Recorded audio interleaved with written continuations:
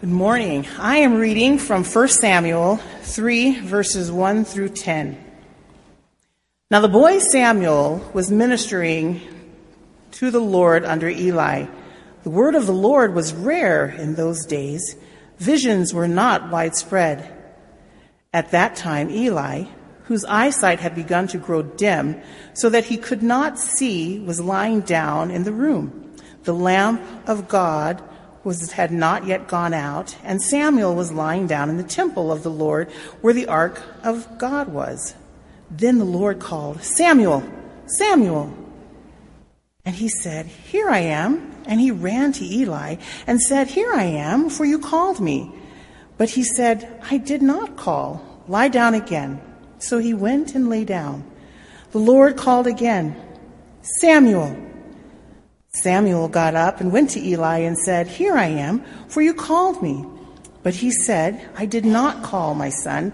Lie down again." Now Samuel did not yet know the Lord, and the word of the Lord had not yet been revealed to him. The Lord called Samuel again a third time, and he got up and went to Eli and said, "Here I am, for you called me." Then Eli perceived that the Lord was calling the boy.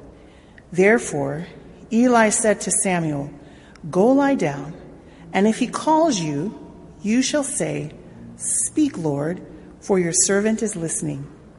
So Samuel went and lay down in his place. Now the Lord came and stood there, calling as before, "Samuel, Samuel." And Samuel said, "Speak, for your servant is listening."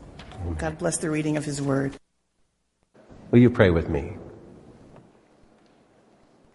God, speak to me that I may speak in living echoes of your tone.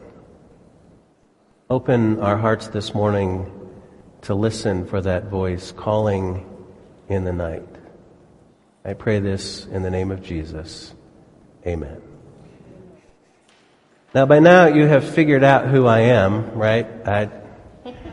I'm going to have to thank Dennis for, I don't think I have been on the cover of anything in my entire life, but here I am. I'm going to take this home and show it to my church and say, "Hey, this is what I got at Salt Lake City First Baptist Church." I'm waiting.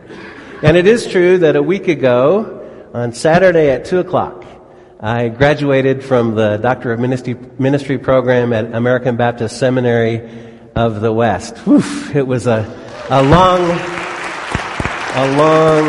struggle. But here I am this morning. People would ask me how it went, and I would say, well, the only thing I can think of is to say, through many dangers, toils, and snares, I have already come. But here I am. So we've been celebrating this week with our extended family here in Salt Lake, and I'm glad to be worshiping with you all in our second home. We feel like First Baptist Church Salt Lake City is our second home, and so we're glad to be here with you all this morning. 16 years ago, there was a young man who became a youth pastor at a small church just south of Seattle. He had served in the Air Force and gone on to seminary. He had a wife and a young son, and he was passionate about ministry. He loved the young people that were in his care. But he came to that church at a time that was very difficult in our American Baptist life together. There were troubled times, and some of you know those times, right? There was anger and there was division, and this young man was invited to be part of a committee whose job it was to envision a new kind of life together. One that would welcome a church like mine and a person like me. A whole new way of being together as a community. Now, it turned out that there was a number of people in the church that young man was serving who didn't want that to happen. And as a matter of fact, they got together and they put together a little newsletter that they circulated through the community that had excerpts of things I had said taken out of context. So you know when people start claiming fake news? I know fake news. And not only that, the point of these articles was that someone like me, a gay man, had no business being a pastor. Now, when the time came for churches just to decide what kind of fellowship they wanted to have, the church that this young man served decided not to join. And immediately, with a young family and no job prospects in sight, that young man resigned. Do you know who that young man was? Your pastor, Curtis Price. And you know, I didn't know him. I had never met him. All I knew is that when the call went out for a new kind of life together, for a new community of love and justice, that young man showed up. He showed up. You know, I know from time to time people look at me and they look at Curtis, if you know us well, and we're really different kinds of personalities. Amen? We're different people, and sometimes they will say to me, how did that ever happen? How did you become such great friends? And I'll say, I will tell you exactly how it happened. One day, a call went out for someone to work on and to vision a new kind of community that included me, and Curtis Price showed up.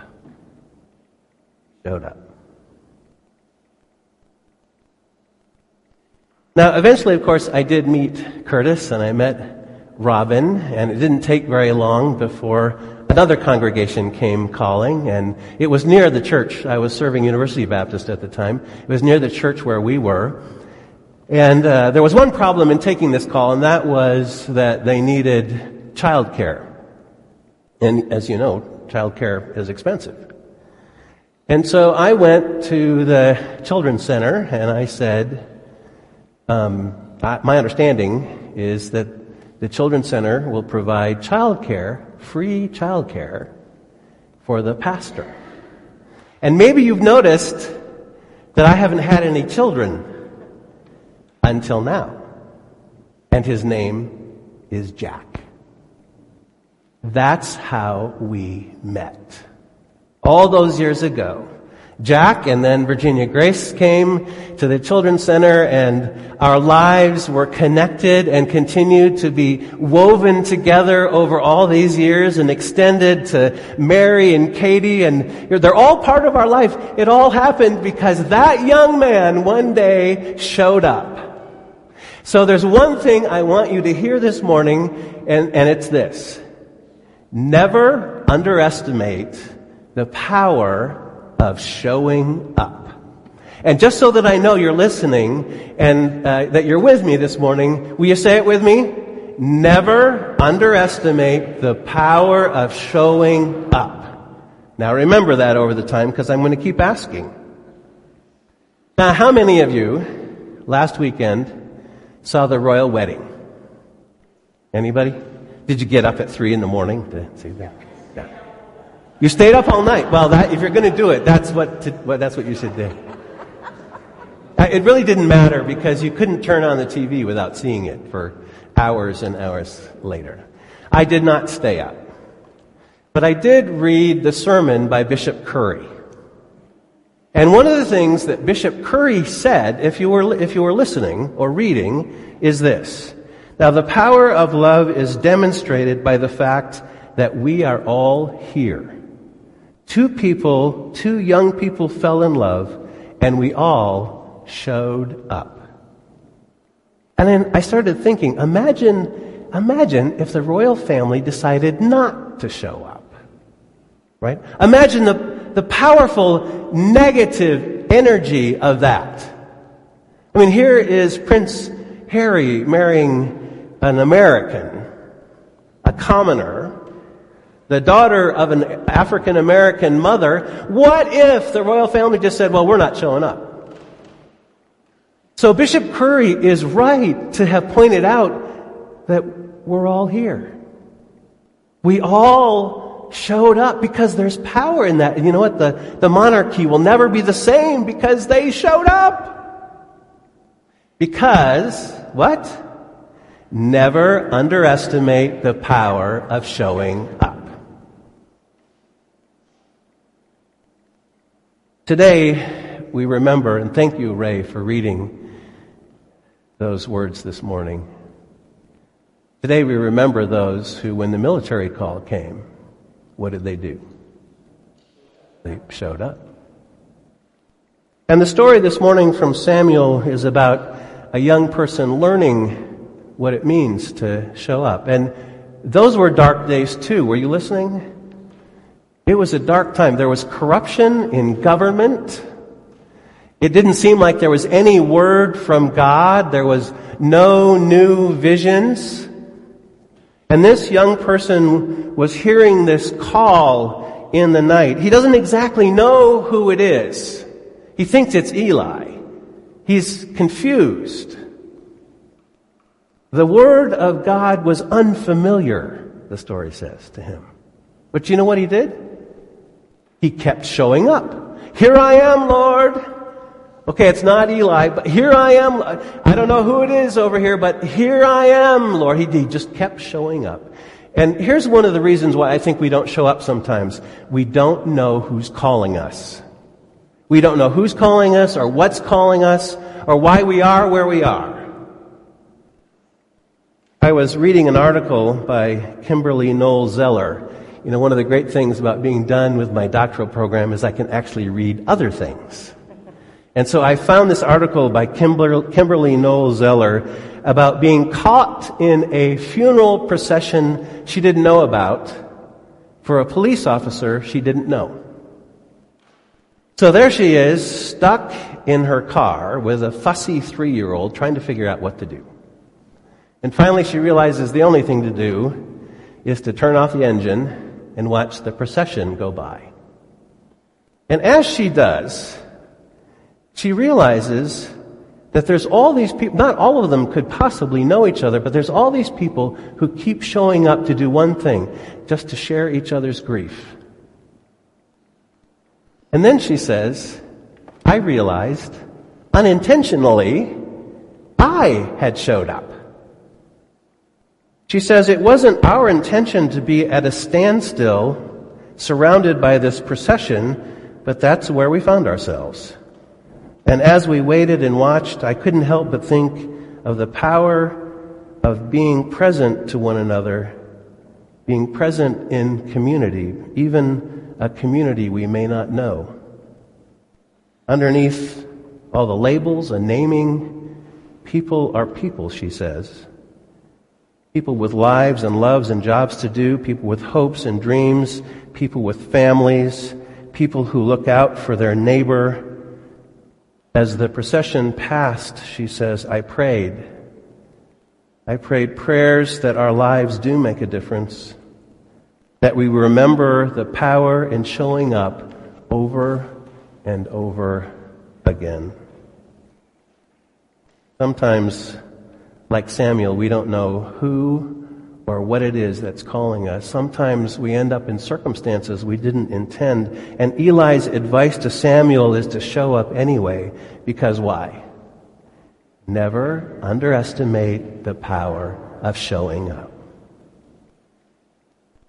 Now, sometimes I don't show up because I'm afraid I won't know what to do when I get there. Do you know what I mean? You have someone in your life who's sick, or their life is broken somehow, or occasionally I'll get phone calls asking, Pastor Phillips, would you come march in this parade or this protest? And sometimes I don't show up. You know why? I don't know what to do. I'm afraid I'll get there and not know what to do. Sometimes I think we don't show up just because we don't know what to do. I'm wearing this robe this morning, not to say something about the accomplishment. I'm wearing the robe this morning because it was a gift. Some of you may have heard or known of Walt and Marilyn Pulliam, who were longtime powerful people in our life together as American Baptists. They were mentors to me. They showed up for me. They taught me what it was to show up. And when Walt died, Marilyn gave me Walt's pulpit robe. This is Walt's robe.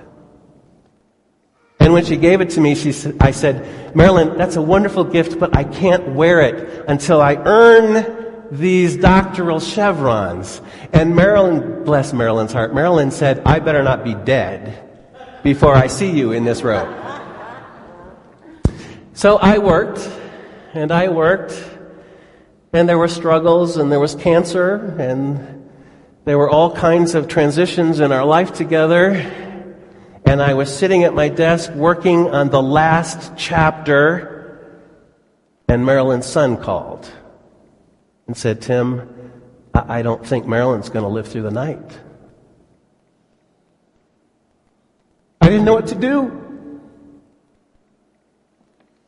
The only thing I could do was to grab this robe, and Patrick and I drove as fast as we could to Overlake Hospital so we could sit by her bed. And I said, Marilyn, I don't know if you can hear me, but I have the robe, and I promise I'm going to do it. I'll do it. See, I didn't know what to do. I hadn't done what I said I would do, but there was one thing I could do, and that was to what? I could show up. Friends, beloved ones, please, please do not let not knowing what to do keep you from showing up. There's all kinds of people who need you to show up, whether you know what to do or not. There are sick people and broken people and people who are being attacked for just being who they are. Show up. Please, show up. Now, one of the other things I've been able to read since the completion of my doctoral program is a book by Win Collier about what it takes to be church. And I love this little book because it's not, 10 strategies to make your church the biggest church in Salt Lake City. I get tired of those things, and they never seem to work for me anyway. But this is a more important book because it's about what it takes for church to be church. And one of the models that Win Collier uses is a group of 6 people who meet almost every weekday for breakfast. Just 6 people meeting for breakfast. And this is what he says. For 32 years now, that cadre of friends has shared coffee, their news, and celebrated retirements, graduations, and grandkids.